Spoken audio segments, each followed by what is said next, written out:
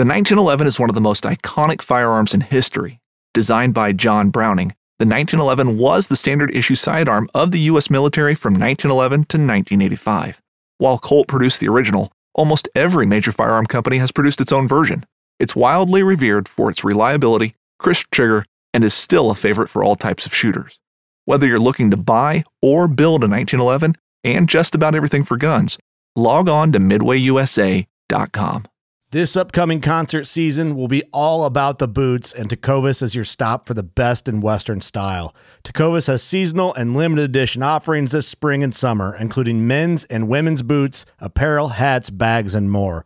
All Tecovas boots are made by hand in a time-honored tradition with timeless styles that are always on trend. And Tecovas has first wear comfort with little to no break-in period. It's hard to find this level of comfort paired with this level of style. Stop by your local Tecovas store, have a complimentary drink or two, that's WCB style, and shop new styles. The smell of fresh leather and friendly staff are at your service. Many stores even have leather custom branding to make your boots truly personalized. And with regular live music and events, there's no in-store experience like it. If you can't make it into a store, just visit Tecovas.com. That's TECOVAS.com. They offer free shipping on all boots, as well as free returns and exchanges, and ship right to your door. Go to Tecovas.com and find your new favorite pair of boots today. Welcome back to the Chasing Tales Outdoor Podcast. I am your host, Walt, and I am joined by my co-host, Iceman from Central Florida. Dude, deer season is here. Now, it's not really here for you, but next weekend it'll be here for you. Yes, it will be. At the time we release this podcast, deer season will have started for me. You are. That's it. Yeah. I'm chomping at the bits, man. Can't wait to get out. Right now, I can honestly say I really don't necessarily have a target deer or anything like that in mind. It's going to be some kind of some old school hunting and checking out some new areas. But you are hunting in less than what, a day here? 24 hours, man. 24 hours. I am, dude, chomping at the bit. I am so unprepared. I've got 1 day, 7 hours, 43 minutes, and 9 seconds as of the time we were recording this. I just cannot wait to get out there, dude. I'm going to go hunt some Georgia public land and check some trail cameras. I'm going to make a whole day affair out of it, the opening day. And I've got one simple goal, Chase. It's a real simple goal. I have never, ever killed a deer on opening day. And if I can go out there, put in a day's worth of effort, and kill any legal deer, dude, I might as well have killed the 4 deer you killed last year. That will sit atop the accomplishments of my deer hunting career. Yeah, man, that's a good goal. I know everybody kind of dreams about that, killing a deer on opening day. And luckily in Florida, even if you kill a deer on opening day, you still have 4 tags left, unlike some other states. So 11 in Georgia. Yeah, exactly. So you could technically kill a deer opening day in Georgia and opening day in Florida, man. So that's going to be awesome. And I can't wait to get that text, kind of like I did last year, where it's just like, dude, with nothing really behind it. And I'll just assume that you have killed something and wait for the story. Oh, man. Well, listen, this is a long episode today, so I'm going to keep my babbling to a minimum. And we will recap opening weekend for both of us on coming podcasts. So tonight's episode's Robert Dewan. And we are tackling a topic that has been listener requested. The topic today is dog hunting and the conflicts surrounding dog hunting, and trying to clarify some things about dog hunting. And I met Robert. He was generous enough to reach out last year and help me start to break apart some of this public land here. He's helped me shorten the learning curve, and he's an awesome fella. He both still hunts and dog hunts, and I couldn't think of a better person to have on the podcast to kind of break down the importance not only of dog hunting on the landscape, but just knocking down some of those barriers about what it is to do, what goes into a hunt. Yeah, Robert did a great job. I can say he kind of opened my eyes a little bit to dog hunting. Maybe my perception of what I thought dog hunting was. I've never been dog hunting myself. I know people that have done it, but I've never really broke down how they do it, and it sounds like he has a unique approach in his dog hunting, and there's a lot of scouting and boots on the ground and a lot of things similar to still hunting that we do in our scouting process, but he's just using dogs during that time of year. It's an interesting dialogue. I always like it when the guest does the majority of the talking, and you can just tell this is something that he has been on his mind. He is amply aware of the issues on both sides.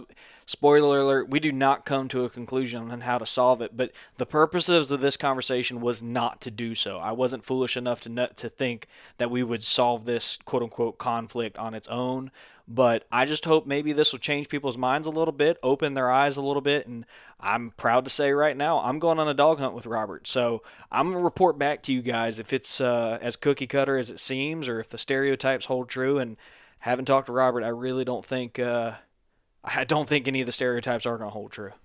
Yeah, especially with him. I mean, he went into great detail on dog hunting. I mean, it sounds like he's got a real passion for both dog hunting, still hunting. And he even mentioned that there was things that he learned dog hunting that he didn't necessarily learn still hunting that would help him with his still hunting. So I thought that was unique.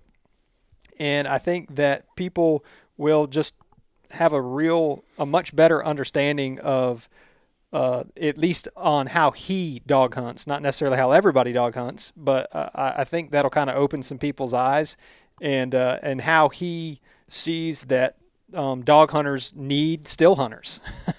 And I thought that was kind of a unique take. I think it's going to be a great episode for everybody. Yeah. Well, let's let him get to it. Let's do it. All right, fellas, we have got a gentleman who has been generous to me in multiple ways. This fella has helped me with the learning curve here in Tallahassee when it comes to deer, and he's also been generous enough to volunteer for a controversial topic. This isn't super crazy, but in our neck of the woods, this tends to be a pretty hot fireside chat topic that gets under people's crawl. And I gotta say, dude, I appreciate you taking time out your evening, but I gotta ask you, why'd you accept the invite? Really, just to tell both sides of the story, because I've been on, as you'll find out, I've been on both sides. So from still hunting to dog hunting, I used to hate it, and not hate the people, but there's their controversy there, like you said. So really just to give both sides a little insight into each other and the pros and cons of both. Right.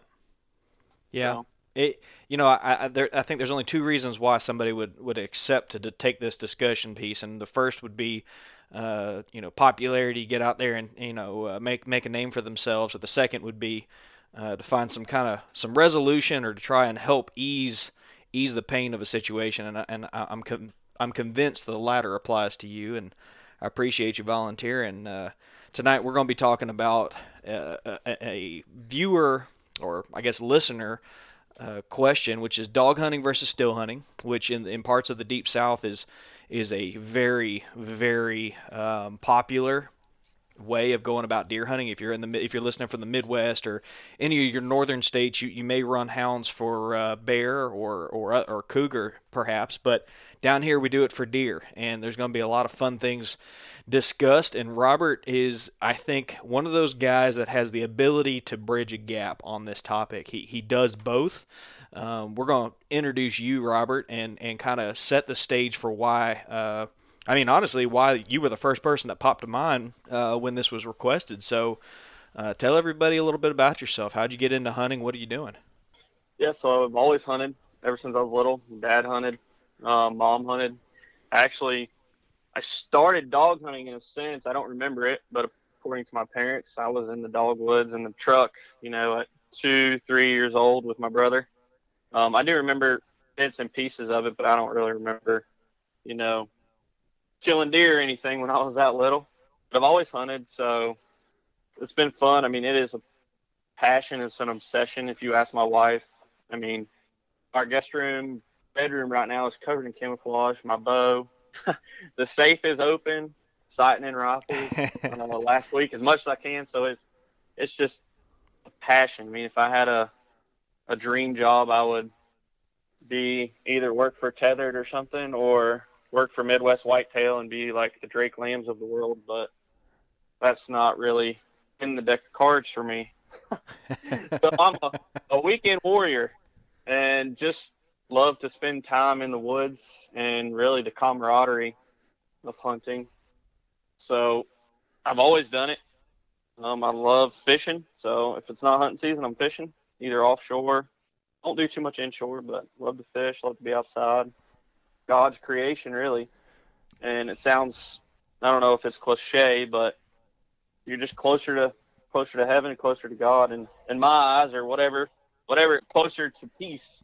In a sense, it doesn't really matter religion, but it's just the break from the hustle and bustle of everyday life. Sure. So, sure. So that's why I hunt. one of the ways we met was you volunteered to take me out on some public land and show me some different spots, and we got to talking, dude. I think we sat in that truck while it was raining for like a solid, it had to have been an hour and a half, man. Yeah. And we talked a lot about dog hunting, and I come from a background that has got probably familiar roots for a lot of people who are listening right now, which is my past experiences have not all been warm and fuzzy. I know that other people have had opposite experiences, and I know that dog hunters themselves don't always feel too favorably about deer, still hunters as well. So this is going to be a really difficult topic to navigate, but I think it's got the potential to really do some good in the community and also just be entertaining for people, right? I mean, if you're listening from a different part of the country, this is going to be interesting because I think there are things that are going to come of this that remove the dog hunting component of it. You could probably apply it to other divides in the hunting industry. So let's kind of jump into this. But let's set the stage for what dog hunting is, because I think there's a lot of misconceptions out there. Why is dog hunting something that is heavily relied upon in Florida and in parts of the Deep South? So I guess my answer, this may answer your question, may not answer your question. I don't know if it's necessarily relied upon for, let's say, a hunting method. And then I guess the first thing, back up just a little bit, the first thing I will say, and I argued with my buddy about this when I was a still hunter. I was against dog hunting. I said we need to get rid of it, cut it down, just be done with it. And the first thing he told me, and I guess I didn't really realize it until I dog hunted, is it's not dog hunting season, right? It's rifle season. Like, there is no specific, in the state of Florida now, it may be different in other states, I'm not sure. But we get to dog hunt or hunt with dogs during rifle season. So, for instance, there is no distinguishing factor in the state of when I can hunt with a dog and when you can hunt with a rifle, right? They're one and the same here for most parts. Now, some management areas are managed a little different, but the big ones here, Ocala and Apalachicola, it's the same thing. Tate's Hill, there is no difference to say. So I think the method of using dogs compared to a still hunt method is the camaraderie for me personally. I would ask any still hunter what's their favorite part of hunting, and I guess I'll pose that question to you. If you could pick one thing, I mean, what's your favorite part about still hunting besides being in the woods, right? Because we're in the woods for both. So distinguishing factors, I guess. What's your favorite part about still hunting? I think for me, and Chase, your answer may be different. For me, it's trying to not be noticed by the wildlife. The pursuit of entering and exiting the woods in a fashion that, the world goes on around me without any awareness that I'm there. Okay. That makes sense. Yeah, I see that from, and sorry if you got an answer, Chase, go ahead. I mean to cut you off. Oh, no, you're fine. To me, it's all kind of about the chess match between me and the deer. I enjoy a lot of times going after specific deer. So it's all about just how can I figure out how to get in that deer's path in daylight. So that's what I enjoy most about going out in the woods is it's kind of it's me and the deer. Okay, I got it. Maybe not the answer I was expecting, but when I say this, you may say, oh, well, that's fun too. I think a lot of people enjoy the person-to-person interaction or the bond with hunting. So if you go to a hunting camp, right, or if you go to an out-of-state hunt, you're usually not by yourself. You have someone to hunt with. And even like you talked about earlier, we sit in the truck and talk for an hour and a half. Right. Well, when you're still hunting, right, you're sitting in a tree stand by yourself. Don't get me wrong. It is 100% enjoyable, right? Mm-hmm. You're dog hunting. It's like a team effort. You always have the camaraderie, the fun, the shenanigans. It's more along the lines of duck hunting, right? What's the best part? Some of the best parts about duck hunting is sitting in the blind and goofing off with your best friends. Absolutely. Your best bud. So dog hunting kind of merges the two. When I tell people that, they're like, no, it doesn't do that. But it really does. You know, you pull up on a track, or you're scouting, or you're looking for a track, and you know, you meet up there as the group before daylight. We're all there, sitting there talking, you know, shooting the bull, and it really brings back, you know, before the cell phones and the Facebook and all this stuff. You really had to talk. You got to talk to somebody. It's just you in the woods. We don't have cell phone service in most of the parts, as you know. Of the forest, so you can't be sitting there on your cell phone. You got to talk to your best friends and, you know, make jokes. And I think that's the part that really got me for dog hunting. We were sitting there one morning, me and my buddies were duck hunting actually in the forest, and after the hunt we shot like 2 wood ducks. Terrible, 6 guys, 2 wood ducks. And we're sitting there, you know, we're like just talking. We talked for an hour, just like me and you did that day, and we're like, man, we need to go back to dog hunting. We'd get to do this and run deer. It'd be so much fun. Sure enough, next year we're dog hunting. It was just the camaraderie. You know, it's always the camp life. You know, the best part about going out of town for me, one of the best parts, I mean, when we go to Kentucky, I go to Kentucky every year to hunt out of state for a week. This year, unfortunately, I probably won't get to go due to school, but is the camp. You know, you get back, you get to tell the stories. Oh, man, you should have seen this deer. Even a doe. I mean, it's just the little stories. And with dog hunting, you always have that. After the race, everyone meets back up. So you tell the story. So it's like an all-day event instead of still hunting. You know, you hunt all day, like when I'm in Kentucky or even sometimes in Florida. You sit all day and you don't really get to talk to anybody until you get back. Well, now you get that all day. And you get to include more people for dog hunting. So as most people don't know, I know Walt knows. I'm not sure if Chase knows, but I have 2 kids. So that's kind of where another reason I started dog hunting. They get to go. I can't really take them with me to the tree stand. They're only 2 and 4. Now, don't get me wrong. I've sat in a box stand with one of them, not the other one. But it's not that easy to go undetected by a mature animal when you can kind of get away with more dog hunting. Not saying you can get away with everything. It's not like people think. You still have to be quiet and all that such. But it's just the person aspect of dog hunting that I think a lot of people don't think about, and why it's so important to people, and it keeps people involved. And I think that's important for hunting as a whole, is to keep as many people involved and to get as many people involved as possible, because if not, we're going to lose these rights. You know, people call us crazy, but you can't bear hunt in Florida. And when my dad was around, you could do all that. So let's kind of break down some of the barrier knowledge. Let's break down some of the components of a dog hunt, because you said you have to be quiet. You have to, you know, there's tactics that go into it, and admittedly, when I think dog hunting, I don't think quiet, right? I mean, if you've ever been a still hunter and the dog hunters start going, the woods are not quiet per se once that dog gets on something. So let's kind of set the stage here for how do you hunt with dogs? What is dog hunting? Yeah. I mean, you're not just, you know, letting your lab run around the woods. There's tactics to it. So kind of break down a little bit of what goes on.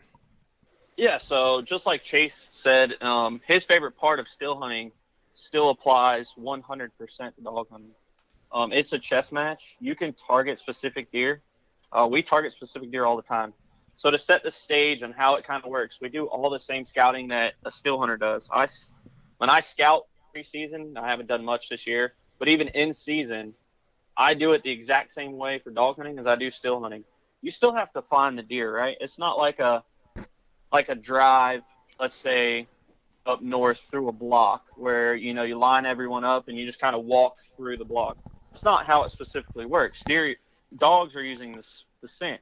So unless you have some type of scent on the ground, or you're going to cast them in there, it could be a few hours before they pick up a track, right? And you don't want to sit around 4, 5, 6 hours just waiting on your dogs to jump, as we would say, and that's when they, jump up a deer and chase it. You want to be efficient and productive, just like you do still hunting. You don't want to just go randomly sit in a tree and hope a deer walks by. So you still have to scout. We still look for scrapes. I find a ton of scrapes.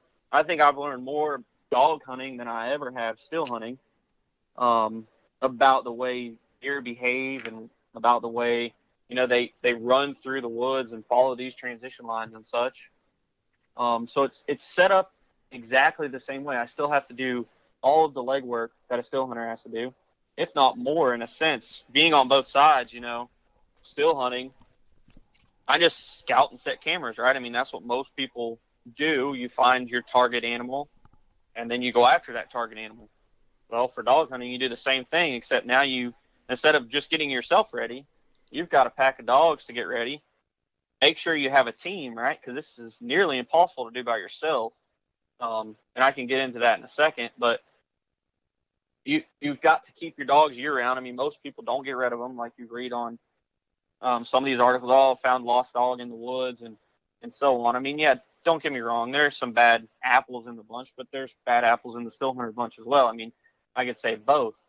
But most of the time, you got to keep your dogs fed and year-round, trained. You can't just let them sit there all summer. You got to let them run, keep them exercised. And then on top of that, now you still have to scout, find the deer. And again, once you learn the woods, it's just like still hunting. You'll have your favorite spots. You know where deer are going to be. You know where they're not going to be. But you still run cameras. I get up 3 a.m. some mornings. I'll put both kids in the truck, and I will check 10 cameras before daylight. And it takes a long time. So you got to go out, pull your card, see if you got a deer. If you got a deer, great. If you don't, on to the next camera. While you're doing all that, you're looking for tracks in the road. Some people say they can tell the difference. I don't know if you can necessarily tell the difference between a buck and a doe track, but you look for tracks. On top of that, the same as the still hunters, you're competing with other hunters. So funny thing, you'll stomp the track out. You don't want anyone else to see it, so you walk over. Kind of like why you don't use ribbon tape anymore when you're still hunting, right? You don't want someone to know you're there. You don't want someone to know there's a decent animal in the area. So I'm still checking those cameras every single morning. It's not every single morning, but most mornings you're checking the cameras. You're tracking the roads. You got a light. You're looking on the roads for tracks. You'll get out and walk in the dark sometimes with a headlamp. Oh, I know they crossed down here on this hill. There's no road down there. You know there's a good trail down there, so you'll walk down there and see if there's some fresh tracks. Same with scrapes. I'll go in the mornings and check the scrapes. So it's still that chess match aspect, right? With the cameras, it has made it a lot easier, just like I think it has with still hunting. So we get bucks on camera, and we target those bucks. Last year we had a couple blocks that had some really nice 8-pointers. I sent a couple of them to you, and we'll go after that specific deer. I think one other hurdle that you have with dog hunting that still hunters also don't necessarily have is you have to compete with other deer. And then what I mean by that is if a buck comes through your camera, let's say at 3 or 4 o'clock in the morning, and then 4 does or even 1 doe comes in at 6 o'clock right before daylight, chances are dogs are going to take that doe track. It's fresher. So now you've kind of got to still scout and look and see by yourself, because the dog really isn't going to know, where do you think the buck went and where do you think the doe went? If they took the exact same path, then you just kind of run it until the dogs figure it out. But more times than not, you can figure out which way the buck went compared to the doe. And again, I've just learned from the way the dogs run, and it makes sense when you think about it. But even still hunting, the buck's usually going to go to more cover. So if you got more cover around, of course, you're going to start walking that way and see if you can pick up his track. Or if you got a creek around, you're going to go to your creek crossing and look and see. So it's still that chess game. And then once the deer's jumped, it's not particularly easy. Oh, he's jumped, he's dead, right? It's not that easy. You would think, and most people probably think, oh, once they jump a deer, they're going to kill it. It's done. The dogs are never going to lose it. Well, that's not the case. I've seen bucks lay down in the middle of a swamp, in the middle of the water. They'll stop and won't move. And most people would probably say you're crazy, but I'm telling you, any dog hunter will tell you that they will run to a pond, they will run to a creek, they will run through any body of water, because they're smart enough to know when they get to that water, the dogs lose them. I mean, the dogs can't smell in water, right? So the dogs will break down. And what I mean by that is they don't know where the deer went, so they just start doing circles, right? They'll stop barking. They usually only bark when, if you got a trail dog, so there's different criteria of a dog as well. Trail dog, of course, is going to be like your blood dog. It's not really a blood dog, but they can smell the scent better than, they're more of a cold-nosed dog than, just your pack dog who's going to follow your main dog and just bark. Of course, all dogs are going to smell, but you're going to have one or two main dogs that are going to do most of your work, and then the others are just there for support. And when they break down, they can circle for hours, and they'll lose the deer. The deer will be gone. The buck will sneak out the back. We see that all the time. They'll jump a buck where he crossed the road, and he'll come back on his same track. They backtrack themselves just to get away. And I think you only see that more in the dog hunting states. I mean, I think the deer have learned they're going to adapt to their situation. I know I'm going on and on here. You're fine. Stop me, but they break down. So once they jump, it's not that easy. So most of the time they're going to run to some water if there's some water there. They'll backtrack themselves. I've seen that. I've seen again, I don't know if the deer is actually smart enough to do this. We all know they're smart, but I've seen a buck run across the road and no one get a shot at it. And next thing you know, it comes out the other side with 4 does. Did he run to the does on purpose to try to get the dogs off of him? I'm not sure. But we see that all the time. You would be surprised how many times a buck will go in one block because you see him cross the road. Of course, you weren't ready. You didn't think he was coming yet. And then out the other side, he'll come out 100 yards from a group of does. Well, your dogs might be on either or. They'll split sometimes. You'll have 2 or 3 dogs go one way and 2 or 3 dogs go the other way. So it's not necessarily easy now to keep up with them. If you got 4 people in a crew, 5 people in a crew that are running these dogs. So it's a lot harder than people think, even once the deer's jumped. And then another thing, like I said earlier, be quiet.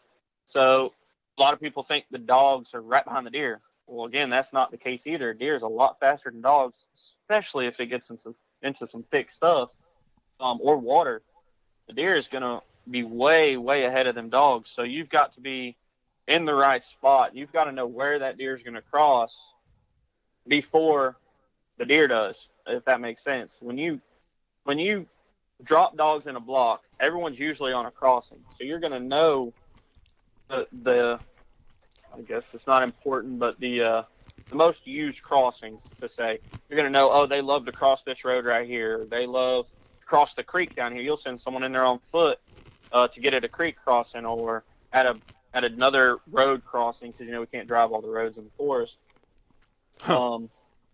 So you'll send someone in there on foot to just stand there, and hopefully it'll run to them. It may or may not, but you're not sure. So you kind of got to be on your toes and already know where they're going to cross.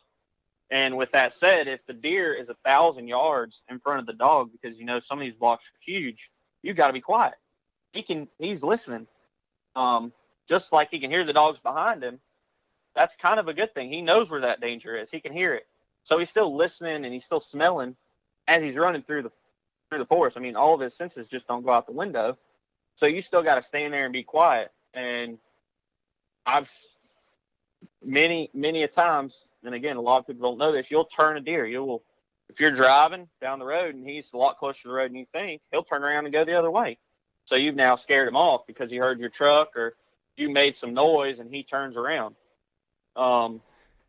And same thing with smell. I don't know if I've never really paid attention to scent. Some people do claim that they'll only run into the wind. They'll line up the upside wind of a block. So they'll drop the dogs on the, I guess it would be upwind side, and they'll only run into the wind. So you'd be on the downwind side, whatever it is. But they'll only run into the wind so they can smell what's in front of them, and then they know the dogs are behind them. I personally don't see that's the case. I do see that's the case sometimes, but not always. But so you still have to be on top of your game. If you're dog hunting, you're never going to get rid of the smell, right? You got your truck, you've got the other dogs, and so on. So scent, that's why I said scent's not a huge deal, but some people do plan that way, that they're going to run this crossing because of the way the wind's blowing today.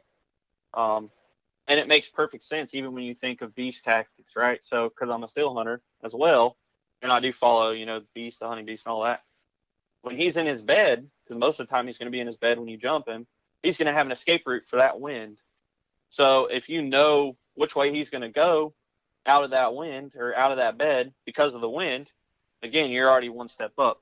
So, the chess match is still there with the whole process. And I don't think people see that. I didn't see that before I started dog hunting in my later, I'm not that old, but in my later years where I actually understand hunting and everything that's going on, right? They just run up and down the roads. The trucks are so loud. They're scaring all the deer. They're not annoying. I like listening to them. They sound pretty in the morning or whatever. And I think most hunters would agree that the dogs do sound. It's different to listen to it, howl across if you ever coon hunted, I coon hunted a little bit with dogs before this in high school. We used to go to competitions. I showed walkers and stuff. Got first place a couple times. And if there's any coon hunters that listen, I've striked an owl. So if they know what that means. So I've done it all when it comes to coon hunting, but it's just special to listen to them out there in the woods. It's like your best friend. Most people that have a dog will tell you it's part of the family, and so are all these dogs. Me and my brother have 16 at the house, so we do have quite a few, and all of them get their special treatments. So let's talk about the dogs real quick, though, because one of the things I think people don't realize is how you guys go about keeping up with the dogs. It's not just I hear them barking off in the distance, because like you said, they're not always barking. There's an added expense to how you guys go about tracking all your animals as well. I think people need to kind of know about that.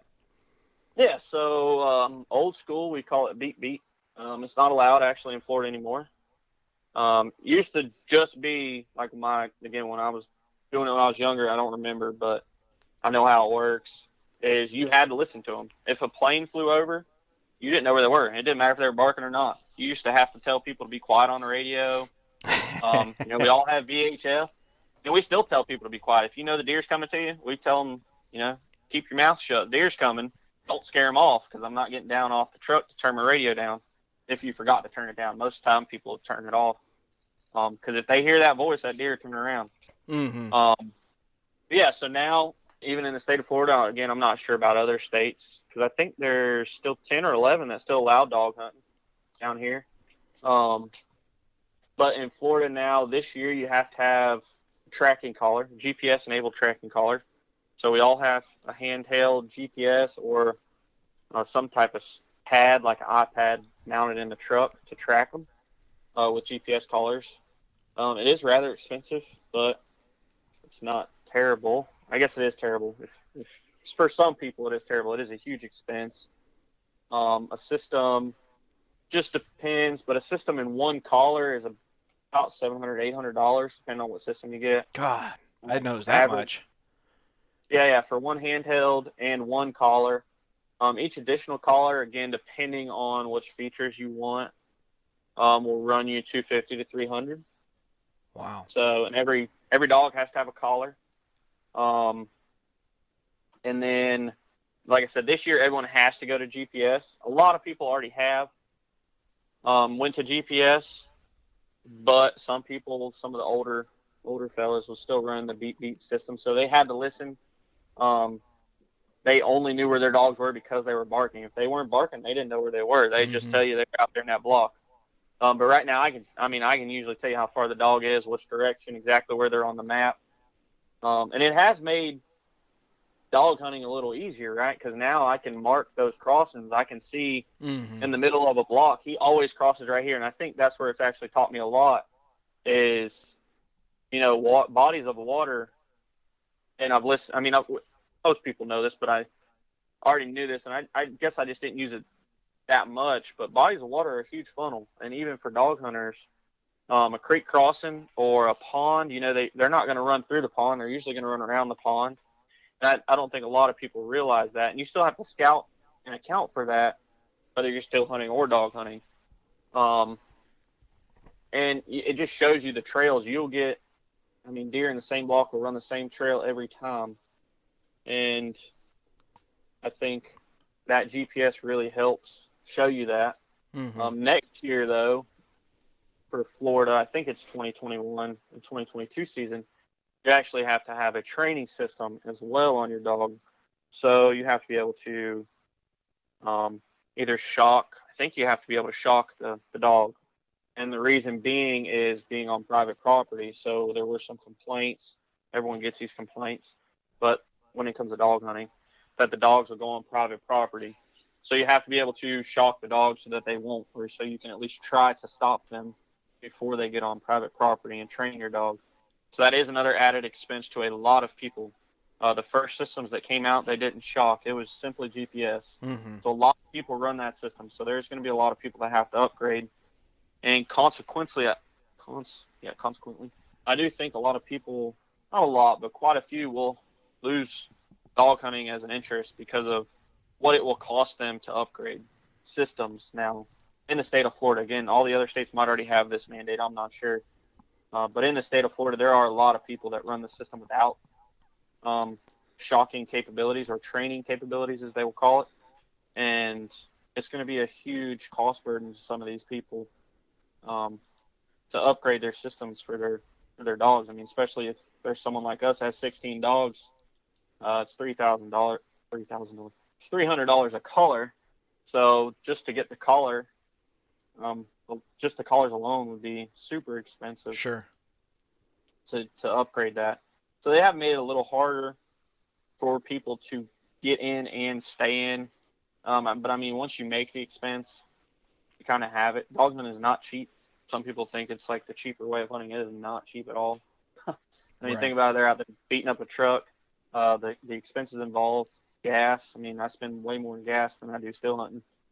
Now, not all people. I know some people that'll drive 2 hours or have to drive 2 hours to their still hunt spot. So, there's spend way more than me in gas.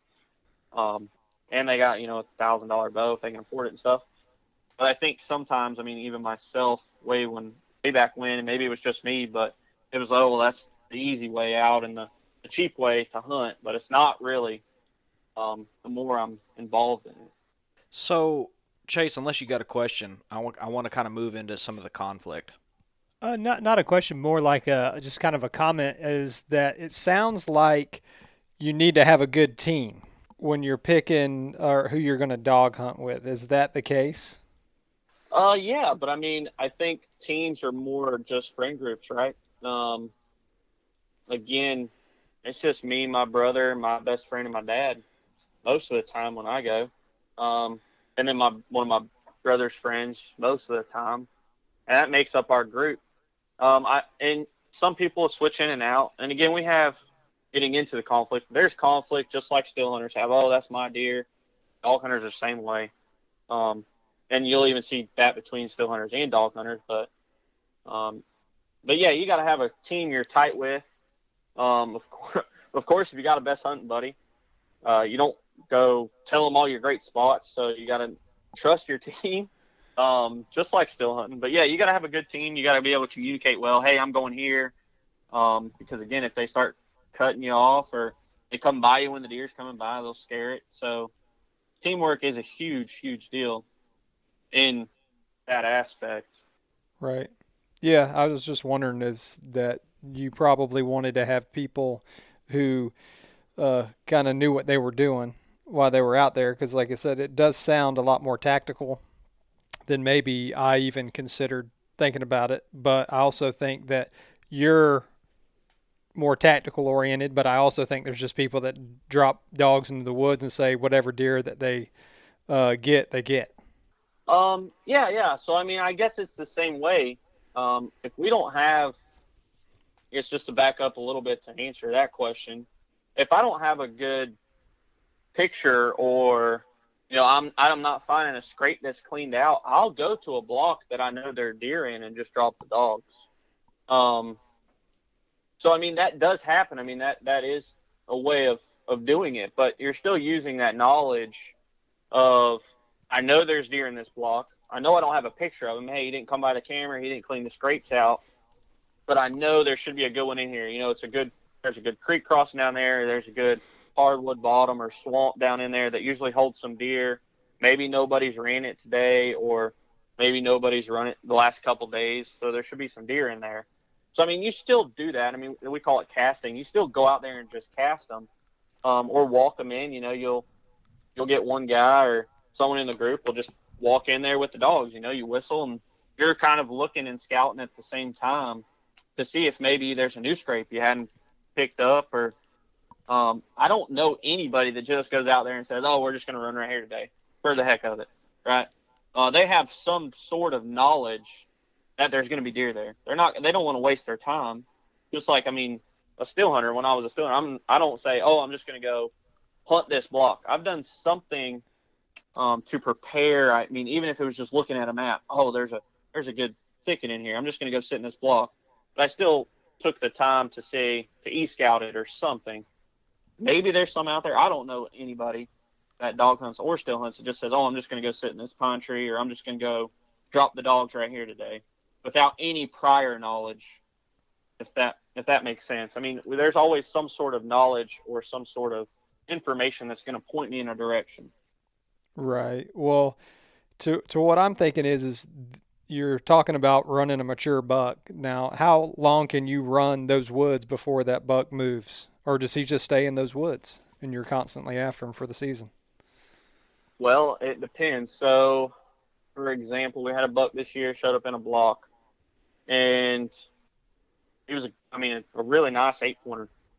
There were so many deer in this block, and a lot of people think, oh, well, the deer are just gone because the dogs ran through there, run all the deer out. Well, that's not the case. I've never seen a block just go completely empty because of dog hunting, personally. Now, I can see where it happened, maybe on some small blocks or something, but I'll get him on camera and I'll run that block, let's say on Saturday night, he'll be back in that block.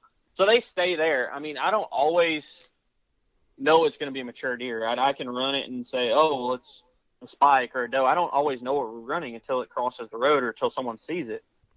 So even if I did have a mature buck on camera, you can't just assume, oh, he's going to run out the other side. They could have got on a different track, again, that one didn't walk by your camera. To answer that question, you can hunt a deer all season long. Will he stay in the exact same spot? Probably not. And more than likely, if he's being real active in a spot, he's probably going to get killed. Just like, if it was a still hunter and a deer's being super active in that spot, your odds are higher, right? Mm-hmm. And then, again, it just depends, and this may sound weird, it just depends on what block he's in. There's some blocks, and by block, I mean a parcel of woods that's surrounded by roads, or, just a parcel within the main hunting area or whatever. Some blocks are easier. There's 4 roads all the way around it. It's perfect square, or it doesn't have to be perfect square, but all the roads are maintained. They're not hard to get through or around, and the block's relatively a decent size, but not too big, not too small.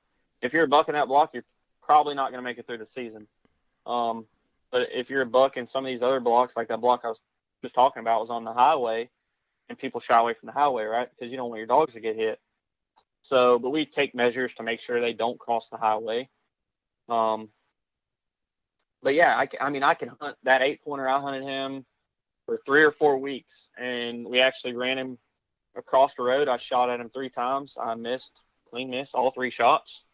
It was about 70 yards. I don't know how I missed. He was not running fast when he hit the road at all. He stopped, and I missed him when he was standing there. No idea. But next week, someone else killed him, but in that same block. And we'd run him 2 miles from where we started, right? So they always tend to have that home range, and you can still – they usually come pretty close back to where you started once you lose them.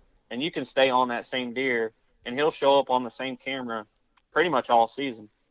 Okay. Well, the main reason I'm asking you that is just because I'm trying to get still hunters to not believe that they're blowing a deer out of the country whenever they bump them as well. It's just kind of a comparison. If you're in there weekend after weekend and that buck's still kind of staying in that core area, chances are, even if it's a hunter that blew the deer out, that deer's still going to stay in that core area.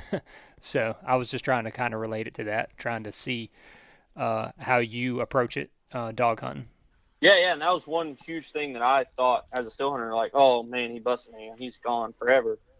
But dog hunting is not – that's kind of proved me wrong on that. Like I said, that 8-pointer showed up for weeks on the same camera. Now, it might be a day. I might not get a picture of him for 1, 2, 3 days, but he's always came back. I mean, he was always back in that block of some sort. I know I had 2 cameras in that block, and he was on one or the other for weeks. Same, I had a 9-pointer do the same thing in a different block. Again, we ran him. I actually saw him. I didn't shoot at him because it's a little too far, but I saw him come through some brush. And again, we run him. So I know I've ran him at least one time. And again, he was back on that same camera, almost 3/4 to, I'd say pushing a mile where we think we lost him. And he was back on that camera that night.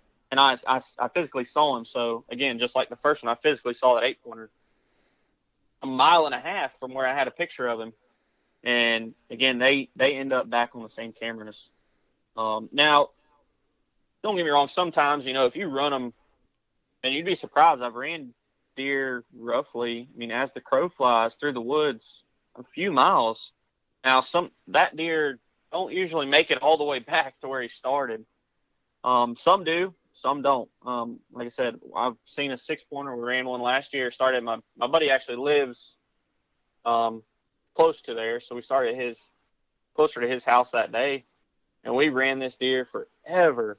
Saw him multiple times. Couldn't get a shot. People probably think how you don't get a shot, but just like still hunting, a little too far, something in the way, didn't have enough time. All those things still apply.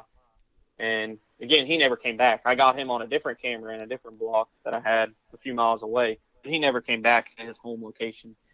And again, it could have been because maybe he was a little more immature. I'm not sure what the reasoning was, but they don't all always come back. But as a still hunter, if you were trying to relate that in my aspect as a still hunter, you could probably hunt a location pretty hard. And our location out the Midwest, I don't know if this would apply necessarily, but maybe it does. You can hunt a location pretty hard, and even if you scare him, he'll eventually make it back. It may be a while, and he may go nocturnal, because and being a dog hunter, that's one thing I don't have to worry about is a deer being nocturnal. But they usually make it back to their home range or core. Chase, that kind of speaks to, the dialogue we had earlier about where I should be hunting. It, to a certain extent, obviously no one wants to try and bump a deer, but I think it's one of those things where if, Robert can go in there with his hounds and hunt the same deer in a block of timber on and on and on, me walking through the woods isn't going to run that deer into the next county either. Yeah, no, and he's talking about running this deer miles with these dogs. Yeah, you bumping the deer from a smell ain't like you're running any miles from that location, more than likely. So I was just trying to compare it. Sure. He was talking about all the tactics and strategies, how they kind of compare, and I was just comparing those two. Yeah. So, Robert, the purpose of this is to obviously educate people about dog hunting and to perhaps try and find some better understanding. There are a lot of conflicts between dog and still hunters. A lot of venom is the way I would describe it. I was trying to find a good way of doing it, but I don't think that there is one. I think there's a lot of there's real hard feelings one way or the other. I don't think I meet too many people that are kind of on the fence. As a dog hunter, because it'd be way too easy for me just to talk as a still hunter, but as a dog hunter, what kind of environment do still hunters create for you in the woods? Me personally, I don't have a problem with them. And I've actually ran into quite a few of them, and they usually don't have a problem with me to say. I mean, there is definitely hostility, I guess, and that's a pretty hard word, but some people do come down to, fist fights over it. I have never personally. I've definitely heard of it, but most of the time, it's kind of like the bond or the brotherhood of hunting. I don't really have a problem when it's out there in the woods, right? Mm-hmm. Some people on social media earlier, this was a couple days ago, I saw something about dog hunting, and they were just, completely annihilating this guy. And I don't know if that's necessarily the case when you're out in the woods. If that makes sense. Mm-hmm. I think most people kind of, from the dog hunter's perspective, I look at the still hunter as like, man, it kind of sucks. I don't want to ruin his hunt. And sometimes I don't know they're there, right? Mm-hmm. It's too late. I've already got dogs on the ground that started, a half mile down the block, and now they're running by him. I had no idea he was there. Some people like it. They'll go in there on those crossings, still hunters, and they'll kill the deer right in front of your dogs. They don't care, and I don't care either. Now some crews do care, and they get mad when they do that, but it's public land. In most cases that we're talking about here, it's public land. So there is some hostility there. Again, I've never personally experienced that. Most of my experiences with still hunters, as me being a dog hunter, have been pretty positive. There has been some times where I guess I would say they're like, "What are you doing?" And I tell them, and they're like, "Well, I'm hunting in here." I'm like, "Well, that's fine. I'll go down the road or whatever." But most of the time, that's not the case as a dog hunter.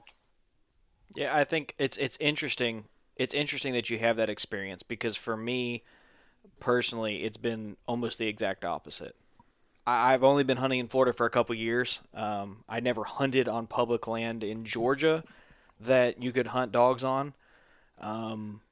But in Florida, when I've hunted on public lands, there has been a very clear frustration by the dog hunters that I've run into that I would, be attempting to hunt a block or go back into a parcel. And I've had instances where people know I'm there. You overhear them having a conversation about whether or not to drop the dogs, and then in essence they say F it, and they just drop the dogs. And I've also had other instances, Chase is my witness, they wanted to drop dogs in the block we were in, and so as a result they took their diesels and went all up and down the roads and cut donuts in the paths and continued to go up and down the roads that they weren't supposed to be on as an attempt to make the place undesirable. And it's hard for me as a still hunter to bridge that gap, because here you've got, I just looked it up, Apalachicola is 581,000 acres. Predominantly, the majority of that is open to dog hunting. And it seems like there's a disconnect between how both parties should handle each other. A very clear disconnect. And I'm curious, I go in the woods. What would your advice be to me? I want to go hunt a block. As a dog hunter, do I just strike off and go? Or are you telling me just to strike off and go hunt it and be that as it may? Or is there a process to going about it? How can we make this to where it's not a frustrating thing for both parties? It's a 100-year question, right? It is indeed. Dilemma. Me personally, since I've been on both sides, if I'm still hunting, I don't necessarily want to still hunt where there's a high possibility that you're going to run dogs, right? Mm-hmm. It doesn't make it, let's say it doesn't put the advantage in your favor that I'm about to run dogs in that block. So I see it from both sides, and I think that the dilemma exists because dog hunting takes up so much area, right? So a still hunter in 100-acre block, you could, let's go a little bigger than 100 acres. Let's just say 250, 300-acre block. you could pack quite a few still hunters, right? You agree? Yeah. Oh yeah. You're getting one crew in there, just one. That's it. You're not going to get multiple people, dog hunters, in that block. You're going to get one crew. And I think that's where what kind of causes this dilemma is you have to have a lot more space. And you don't have to have a lot more space. The deer just run further. It's not like I'm telling them to run into your stand or I'm telling the dogs to run to you.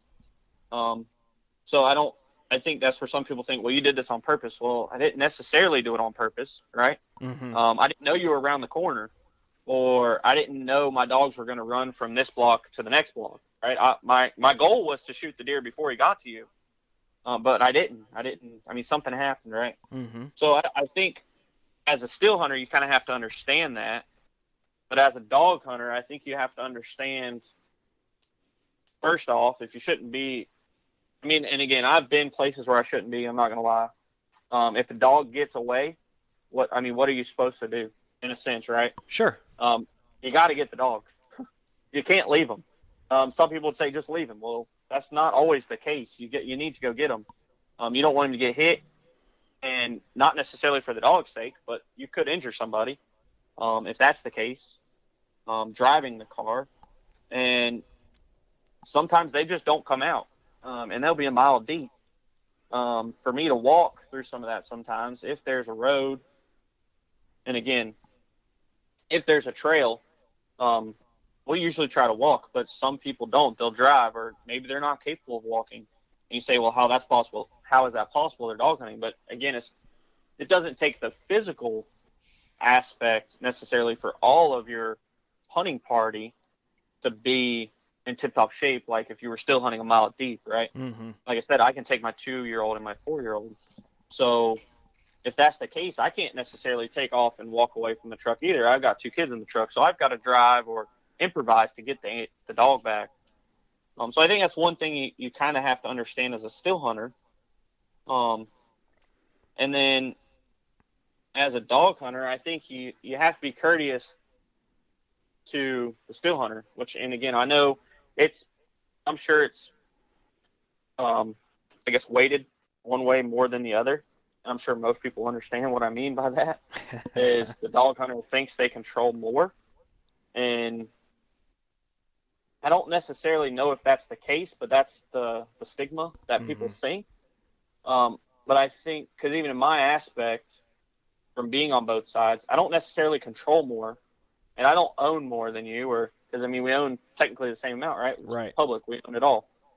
But I need more, if that makes sense. Sure. Your activity by default covers more square acreage and reduces the carrying capacity of that land from a how many hunters can be on the landscape standpoint. I get that. Yeah. So with that in mind, I think the still hunter, like I said, has to realize that. And if they want to pursue, like I said, I necessarily wouldn't, like the block I showed you. Yep. And I think that's the block you're referencing when they tried to run you off. Yep. I hunted that block because I knew the dog hunters would run deer in there, and they won't necessarily run that block, right? Because of the way the block is laid out, and you can't cover all the sides. You can only cover 2 of them. And I think as a still hunter, you kind of have to look for those outliers. I know you say that most of it's dog hunting, and you're right. Most of it is classified as dog hunt area. But there's plenty of areas that don't get ran as much, or if at all, by the dog hunters because of what it requires to hunt deer with dogs. Sure. So I think if the still hunters take that into account, they would find more spots where they don't have to have interaction with the dog hunter, not necessarily to stay away from the conflict, but to increase your advantages and odds in your favor. Because again, I don't think when a dog hunter puts dogs in the block, your odds are going to increase. I think your odds will decrease significantly. So I think taking that, again, that's not, I guess that doesn't answer your question. I guess your question was, how do you solve the conflict? And I guess a little, in a roundabout way, answers it, but I think you just have to be courteous to both, right? And I know everyone always says this, but the same dilemma with a rifle hunter and a bow hunter. Because I see this more and more now than when I was younger. is, oh, well, they can shoot them with a rifle. That's not fair. I shoot them with a bow. Well, you could have used a rifle as well. Right. Same thing. I mean, I guess you could run with dogs or understand that it's legal, right? I mean, I guess on both sides, it's legal for him to be in there still hunting, whether you like it or not. And it's legal for me to run dogs in that block, whether you like it or not. Now, if they're breaking the law, like I said, if they're being arrogant about it, now, again, there may be some instances, like I just explained, you have someone that can't necessarily walk a mile in there to get their dog, and there is this road that, again, if they shouldn't drive it, they should try to figure out, all possibilities. And there's times you may say, call it crazy, I've left my T-shirt there on the ground, and the dog be there the next morning because I had to leave him. That does work in most cases. But like I said, in some cases, they may be going to a highway, and you're trying to prevent either your dog from getting hit or from something extreme happening. And I'm not telling, again, I don't want anyone to break the law, right? But there are some circumstances where you may run into some dog hunters that aren't necessarily in their best state of mind, I guess to say, and I'm trying to prevent something going on. Again, that wasn't the case with you. From what you've explained to me, they just didn't want you in there. Yeah. And I think when it comes to that, you either keep hunting it and they put up with it, or you move. Right. And I hate to say that, but it's the same way with a still hunter, right? I've been in the case where two still hunters, we're walking into the block, and they're, well, where are you going? I'm going right here. Well, that's where I was going. Well, you're going to have to move. Well, my tree stand's in there. Well, I don't care. Right. I mean, I've been on both scenarios. Sure. I've actually been at more still hunting than dog hunting. And most people would probably find that hard to believe. But I've definitely ran into my fair share. Well, I'm hunting on this road. Well, okay, that's fine. Let me go get my tree stand, or someone will climb 50 yards from where I'm sitting, and I just flashed them 3 times with my flashlight. So I've been in that predicament more with still hunters. But I think the best way to handle it, to just tell them, that it's legal for you to be here, and I don't mind you being here. Because if it's a dog hunting block and they're doing everything legal, and I want to hunt this block, if I was a still hunter telling a dog hunter, and I was telling me, again, I wouldn't have a problem with it, but if I was telling someone that did have a problem with it, that, it's legal for both of us to be here, and I'm going to hunt this block. I got a good deer on camera. And, I mean, I don't know if I'd necessarily say that, because then they're going to want that deer. But, I want to hunt this block. It's got some activity or some sign that I was looking for, and I'm going to try it out. Again, I don't think your odds are going to be very high in that case, if everything's legal. If they're doing something, not you, but the still hunter or the dog hunter, if you're both illegal, then I don't know what to tell you. But if the dog hunter's illegal, I guess ask the scenario, make sure everything's okay on both sides. Like if you were doing something illegal, again, I wouldn't say illegal, but if you were doing something that didn't seem right, and just see, what's going on. Can I help? I've seen dogs get in people's yards. Again, it wasn't on purpose. And they'll go driving in a neighborhood, again, which you're not supposed to do. So that's what I mean by illegal. Not something, you're shooting does when you're not supposed to, but you're not supposed to go driving in a neighborhood. Well, the dog just ran through your backyard. I'm just trying to get him. Right. But if you're a still hunter hunting the private property, you're going to be pretty upset. So, I think the best thing to do in that scenario is to ask, what happened, or how can we prevent this from happening? I'd say 95, I wouldn't go as high as 99 or 90% of most dog hunters try to avoid the conflict there. You get some that just don't care. They just want to kill deer, right? And again, if he's doing something illegal or doing something not pleasant, like, running up and down the roads, doing donuts, trying to run you off, I would just talk to him and, tell him that we can both be here, and really to preserve your hunting, you need me. You don't necessarily, when I mean that, the dog hunter needs a still hunter. The still hunter doesn't necessarily need the dog hunter, right? The numbers are way lopsided. So And I think that would be the best approach to handle the conflict. And I think dog hunters need to realize that is that you need the still hunter, because without the still hunters, even in Florida, and the numbers, I guess I don't even know if they track the statistics of how many dog hunters are in Florida. I don't know them. Is there even a dog hunting permit? No, not on public land. There is on private land, surprisingly. Wow. But yeah, I think the dog hunter needs the still hunter. The still hunter doesn't need the dog hunter. Sure. If you want to keep dog hunting around, and if I want my kids to dog hunt, and I mean, I don't care if they dog hunt or not. I just want them to hunt. But if you want to keep it around, I mean, I think that would be the best thing to tell them, is we can both be here legally. There's no point in trying to run me off. Mm-hmm. I'm going to hunt here. And honestly, to keep hunting alive, and especially dog hunting, we have to be one. And I think that would be the best way to handle the conflict in that situation. Yeah. And again, if he's somewhere he shouldn't be, or, you see him trying to get a dog or something, maybe help him out. Right. I think that would be one thing instead of, you hear it all the time. And it happened this past year. People shoot dogs. That's one thing to definitely just make the divide worse. Like we said earlier, most people don't look at a hunting dog as your best friend, and in some cases they're not. Like, again, I don't treat my hunting dogs like I treat my lab. Right, my hunting dogs aren't in the house. But they're still part of the family, right? You get close with them during the hunting season and training them. And some of these guys, they've had them since they were puppies. So you shoot someone's dog, and it happens. I mean, people think that doesn't happen. It does happen. People shoot them all the time. Mm-hmm. Still hunters, private land owners, which, again, I can't say the private land if they're right or wrong. The still hunter, I would say, is wrong if the dog's allowed to be there. And, I mean, I don't think you should shoot a dog. The private landowner, well, I'll leave that to the legal system.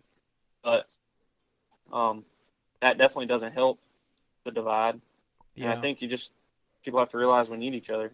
I tend to agree with you there, because that's where things get murky for me. The answer to the solution is where things get murky. But then also the fact that when you look at the advocacy that the dog hunters have for the hunting community, there's a very clear disproportionate balance. I mean, I'm just going to give them credit where credit's due from all the reports that I have found recently when FWC has held wildlife meetings or bear hunting meetings. The dog hunters have shown up en masse, and very few conservation organizations that once received money from me all did not and have not in quite some time, despite having state chapters right here in Tallahassee. And so for me, it's one of those things where, I spoke to you and my eyes were open a little bit to, that there's more to this than just, I'll frankly say it. I used to be of the opinion that dog hunting was lazy, and you've convinced me that it's not. That it's not. You're not just sipping on your thermos waiting for the deer to come across the road that he comes across. I mean, it's not.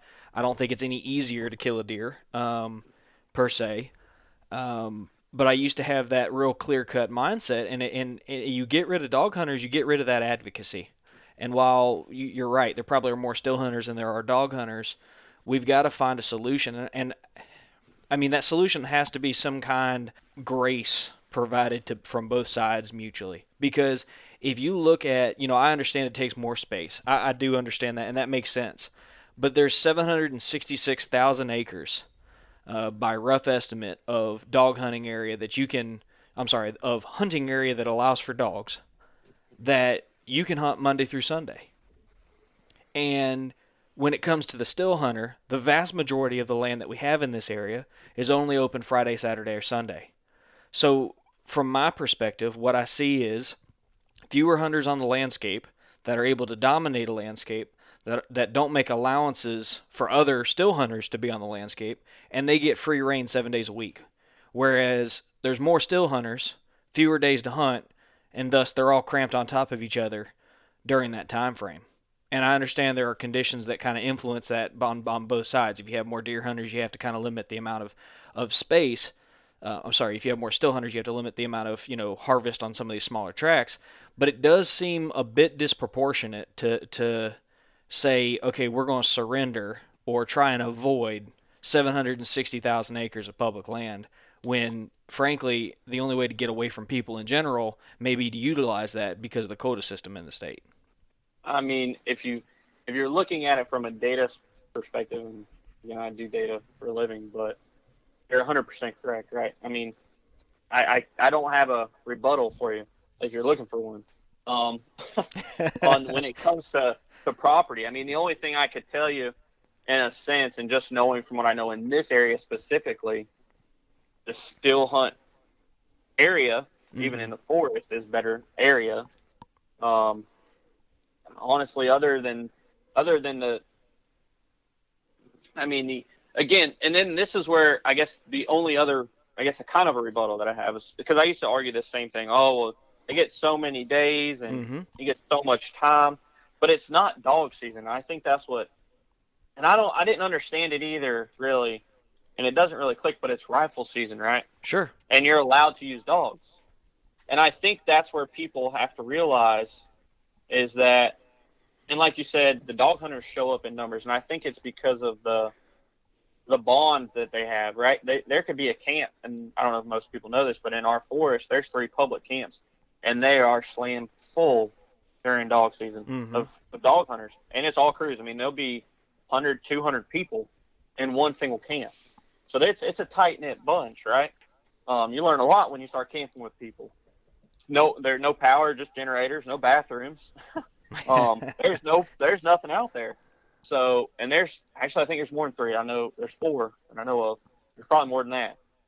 There's a bunch of them. So they'll show up in numbers. Yeah, they'll show up in numbers when it means keeping their tradition alive. Sure.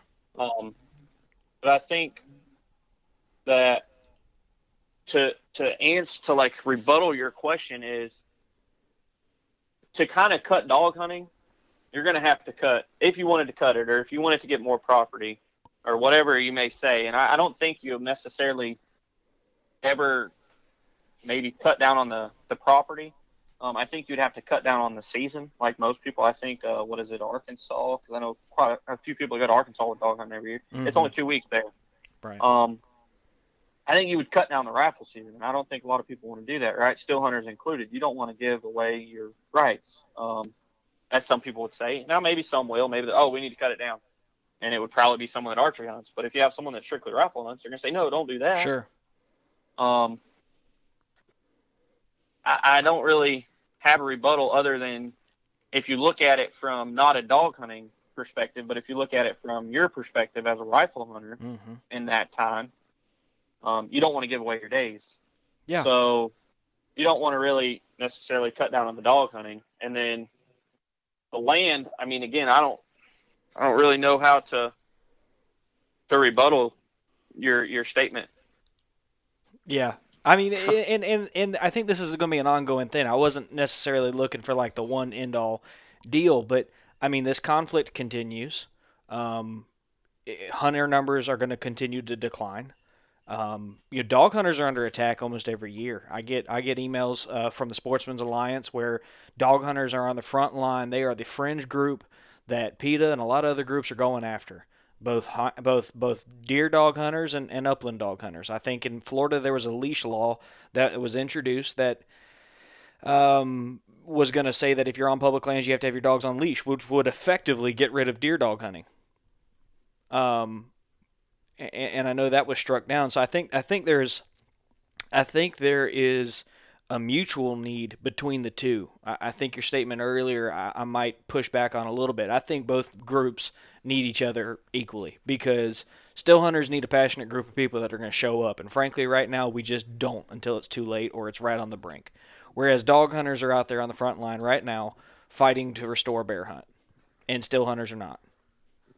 And I think that we're going to have to handle this ourselves, or it's going to become an untenable situation that somebody else is going to handle for us, because there's just enough negative PR surrounding it from an outside perspective, and then enough internal strife that it is a worrisome thing for me. Because you're right, man. Just in this conversation, it does take more space to dog hunt, and I don't have a problem ceding that ground, for a lack of better words, and saying, listen, if dog hunters are going to be on the scene, they're going to end up requiring more land. And I think you touched on this. Some of these pieces of property, they kind of suck from a hunting standpoint if you're still hunting. It's all super homogeneous terrain where there's not a whole lot of identifying funnels or pinch points, and the deer could come from just about any direction. And I see the appeal of deer hunting those for that reason. And I probably wouldn't still hunt them for that reason. I'd like to find a remedy, and I don't think we're going to find it in this conversation, but my hope is that this dialogue will allow for there to be some movement of the needle where we can recognize and change the culture between the two groups. Yeah, I think the remedy exists, and it is we need each other. I mean, there's nothing else to it. I mean, in a sense, and I think people have to realize whether you want them in that spot or not, you need each other for this to work and for it to stay around. I don't see, maybe I'm completely off topic, or not off topic, but completely off here, but I don't see still hunting going away in my lifetime. I see dog hunting 100% going away in my lifetime. Why do you say that? It's just a dying breed. I don't see, there's not many crews that are my age running dogs. There's a few. I got plenty of friends from high school, right? That run dogs. But there's not that many. I mean, you run into crews and they're all 60 plus. And there's quite a few of them. And, they're going to not be able to hunt anymore. I think the younger generation, and this is a little personal belief here, a lot of people they just want the biggest deer, right? Mm-hmm. Well, dog hunters, most of them don't care. They don't do it for the size of the deer. And I know people say, oh, well, shoot what makes you happy. Dog hunters really do. And just a quick story here. I took a buddy to Kentucky the first year we went, and he grew up dog hunting. He loves it. Eats, sleeps, and breathes dog hunting. And took him up there. He shot the first buck that walked by. And don't get me wrong, it was probably a 100-inch 9-pointer. I think it was a 9-pointer. I don't remember. It's a nice deer. I mean, deer was huge. We'd never been out of state. He'd never been out of state hunting in his life. I've been to Kentucky once, killed a doe, and that was it, late season. Deer was just huge compared to deer here. And he didn't care. I mean, he was tickled to death. He did not care. He'd already seen all the deer driving up, the 140s, 150s you see on the side of the road. We'd went, not shining, but we went riding around because you can't shine in Kentucky, but we would ride around looking the roads because we were there a couple of days before we could hunt. And he didn't care. I mean, there's so many of them, and they just don't do it for the size of the deer. And I think that a lot of people now, my generation, that don't necessarily understand or do dog hunting, do it for the trophy aspect. I think a lot more than people realize. Like even myself, when I still hunt, I don't necessarily, I'm hunting because I enjoy hunting, right? I enjoy being outside but just we target a specific animal for the purpose of the chess match and the mature deer. And I think that's where the new era, I don't even know if I'd call it an era, but the new era of hunting, they want the most mature, not necessarily the biggest or whatever. So even to, who cares, it was a 100-inch 9-point. He shot a 2-year-old deer in Kentucky. He didn't even care it was mature. It was a great deer. It was huge. He walked by, he was shooting it. And I think that the new generation wants to shoot the biggest, maturest animal that they can harvest, right? And I think that's why it will go away in my lifetime, because dog hunters don't necessarily care. Yeah, it's awesome when you shoot a mature 5+ or 4+ year old deer, but when that 2-year-old 6-point in Florida runs by, they don't care. They shoot him just as many.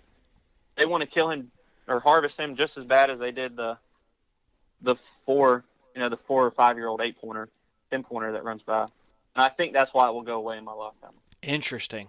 That's not a perspective I had considered. Agree? No, I have to agree with you on that. I could see that as a contributing force more so than outside pressure. It could be internally that we've changed what you're saying is we've changed the culture of big is better, and as a result, anything that doesn't allow you to pursue bigger efficiently is going to go by the wayside, right? Exactly. So if I can't, and then this, like I said, this is the personal side. If I can't brag about it on Facebook, it's not good enough. Right. Right. If I can't post it on Instagram and get 100 likes, it's not good enough. And I think that's where the older, and no, I'm not saying that about all still hunters at all. I mean, don't get me wrong. I posted my pictures on social media, right? I mean, I posted deer. Like I said, I killed 130 inch here in Florida. I was so excited. I had to post on Instagram. I wanted the whole world to see, right? But again, I do it just as much as I think most people do, and I don't think some people realize is our generation or the new generation is so fascinated about harvesting the most mature animal they can harvest, and you can't do that with dog hunting. You can't predict which deer is going to run out, and if you strictly, and some clubs do it now. There are some private clubs, they have rules, and we have rules now in Florida too. We can only shoot if that's 2 on one side. Definitely doesn't make it mature. You can have, I've seen 2-year-old 8-pointers in Florida. The racks are as big as your hands, but they got 8-10 points on them. And I think, like you said, it's internal, and not necessarily internal, but external, right? Is external within the hunting community, external of dog hunting, but internal of hunting is the goal now. Instead of harvesting, a great 8-pointer, whether it was 100 inches or 50 inches, it's now, I harvest a 100-inch 8-pointer versus I harvested a 50-inch 8-pointer. Right. So I think, like you said, bigger is better. And you necessarily, if you did that dog hunting, you would hunt years and years and years without harvesting mature buck. He didn't get big by being stupid. That's pretty cliche of me to say, but again, he didn't.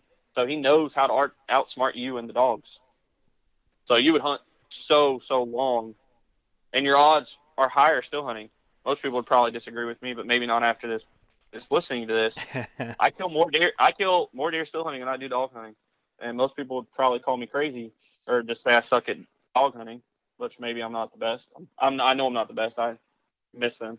But still hunting is just, I think if someone did both, I'd bet I'd be a betting man to say that they are better at still hunting, and still hunting, not better, but still hunting is easier. At harvesting a mature animal, still hunting is easier. At targeting a specific single deer, like I said, I can target deer, but targeting that mature, specific animal, still hunting is easier. Yeah, I can see that.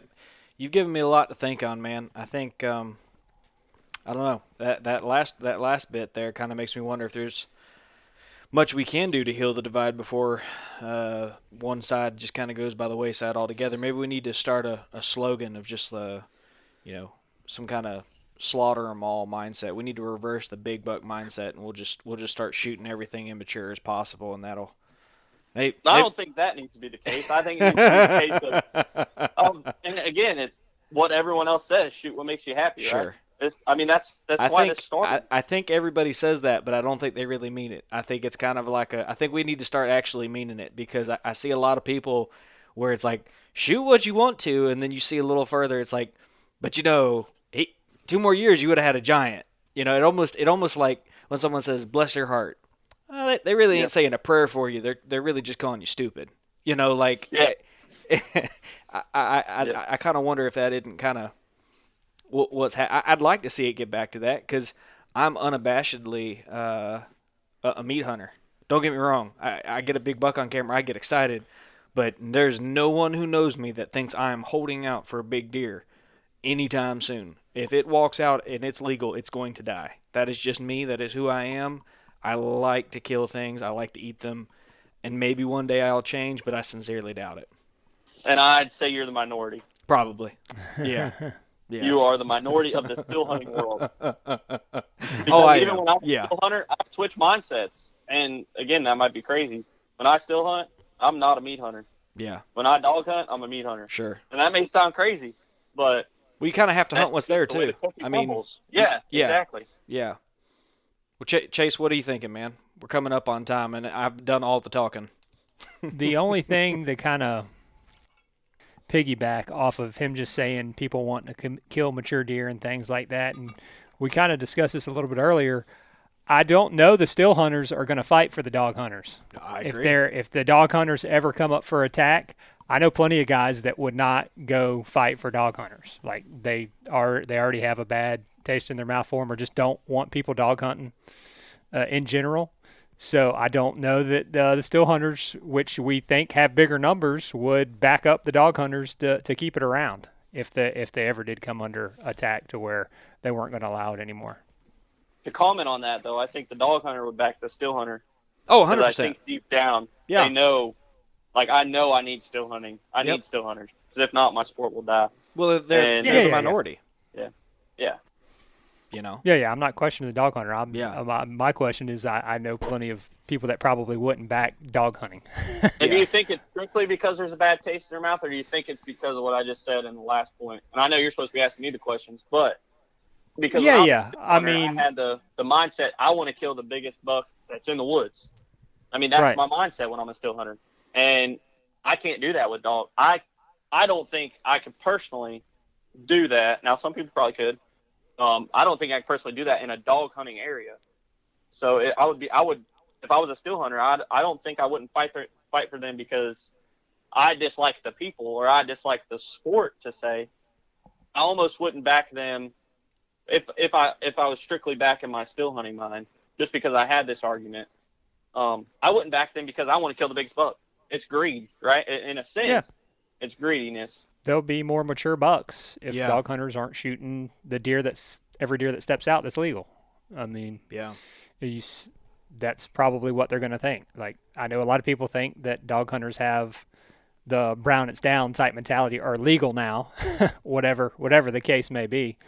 And I know some guys that, like I said, are dog hunters and try to still hunt, but can't. Like, they can't sit still in the woods, and that they prefer the camaraderie of the dog hunting. And then when they do go out, they shoot the first thing that steps out in front of them, because that's how they've always done it. So I don't know. I don't have a problem. I personally don't have a problem with dog hunters.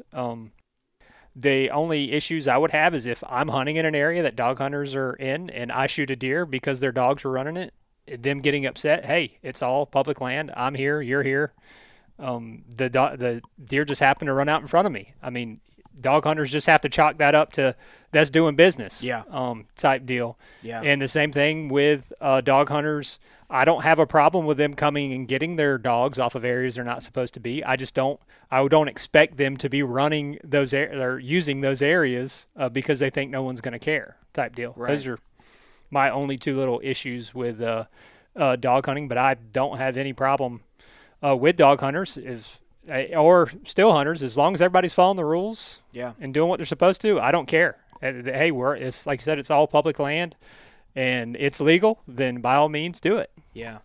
Well, and I think also courtesy component of this as well, right? Like if you run dogs and they make it onto private land. If you can't prevent that in the future, reasonably speaking, right? Like if there's not a road that easily allows you to get to that private or to intersect them, and you continue to run that block, you're not passing on the same courtesy that you want to be extended, right? You're running that risk, and I think if still hunters, it may be up to still hunters to extend the olive branch of grace. And try and set the tone. Since Robert's made a good point, we are in the numbers. We could help influence that change. But Robert, to answer your question earlier, I don't think it comes down to antler envy. I think it comes down to the most burnt out or disenfranchised people tend to talk the most, and dog hunters tend to rub still hunters in a unique way, and they talk, and then. Unfortunately, we live in a society where somebody says something and it just becomes fact, right? Robert ran dogs on my private land. Damn dog hunters. And it just becomes this bigger thing than perhaps it really was. Yeah. Yeah, no, I mean, again, I've been there. Mm-hmm. I've had dogs run through people's backyards completely on accident. I mean, it wasn't my intention by any means. And I've had them getting blocks where I can't cut them off. So I've got to go get them. Like I said, it's not. I bet if most people would ask or try to evaluate the situation, it's not on purpose. Mm-hmm. And I don't think a lot of people realize that. You let them go here. Well, I didn't necessarily let them go here. I let them go. Like I said, it takes more area. I let them go 3 roads over, And it just so happens, they were going so fast by the time I got around to this one. And it happens. I mean, they get across the road before you get over there. On some days there's 4 of us, and we can't get around there in time. They went completely opposite of what we thought was gone, and they're across the next 2 blocks. And by the time I get around there, they're either not necessarily, they've run across private land maybe, or sure. If that's the case. I mean, most of the time that's not the case on where we hunt. But they could get into somewhere that, like I said, they shouldn't be. And we try to stop them. You shock them, or, you train them. They're toned. You blow the horn. I mean, usually you blow the horn, they'll stop. Most dog hunters have all that set up, but sometimes they just don't. They just don't listen to you. I mean, we all had a dog, right? You don't want it to run away, but most of the time, your dog runs away once in its life, right? It gets out. Oh, it shouldn't have done it. It went over there in the neighbor's yard, but It did. Right. It's still an animal. So I think that aspect is still hard to control. Now, if they're doing it blatantly and obviously, then I mean, you could have I see where the issue is for sure, and I see why still hunters get upset, and then dog hunters, think it's some dog hunters think it's theirs. They've been hunting it for 50 years. Like I said, this is an older generation. Yes. Yes. The idea of public land being, their generation didn't have to deal with the pressure that ours does on public land. Private land is more easily abundant. Public land was kind of find an empty, quiet spot, and it's pretty much your own little preserve. And unfortunately, that's just not the case anymore. That's not the case. It has gained popularity in a sense, and I don't know if it's necessarily gained popularity or acres are down or restrictions or whatever. But yeah, there's more people. Sure. In a concentrated location now. Sure. And they just can't have it their way. So, as what they used to. And this is even for still hunters in some aspects. Oh, I used to still hunt that block, and now I can't, but I'm going to do it anyways. That's it. That's not as often, but I do see it. Yep. So, well, Robert, we've come up on time, man. I appreciate you coming on and braving this, because I am certain we're going to get some mail on this one. If we don't, I'll be blown away. But you've extended an invite for me to go dog hunting, and I'm going to take you up on that this year. So if you find time and find space, I'd like to go. I'd like to see what it's like and make sure that when I speak badly about you, I'm doing it the right way. Yeah, you're more than welcome. I will go, and you can ride shotgun. I might even let you drive. I want to take it all in. I just want to see the whole experience. But got a couple of quota hunts that got your name on a WMA that no one will know what we're talking about, because I'm gonna just put a little wild turkey over that one. But you're welcome to come hunt them with me. Hopefully we can get up this year, and your school won't hold you back too much. But I appreciate you taking the time, dude. Yeah, man, it was fun. So. All right, man. Well, hang on one second, guys. I hope you enjoyed this episode. It was a little bit different. I feel like I say that every episode, but I feel like every episode is a little bit different. And this one is definitely one we've not done before, and I have a feeling we're not done talking about this topic. I can sense that somehow there's going to be perspective shared or something like that, and the next time we're going to do something like this, the next time we have Robert on the podcast, it's going to be round table. We're all going to be sitting around drinking ice cold Coca-Colas and Coke Zeros and swapping stories from deer season at a bare minimum. So until that time, you guys get outside and enjoy the great outdoors. In Wild Country, rules were not created by man. Don't miss Wild Country, Wednesdays from 7 to 11 p.m. Eastern. Presented by Primos. Speak the language. Waypoint TV, the destination for outdoor entertainment.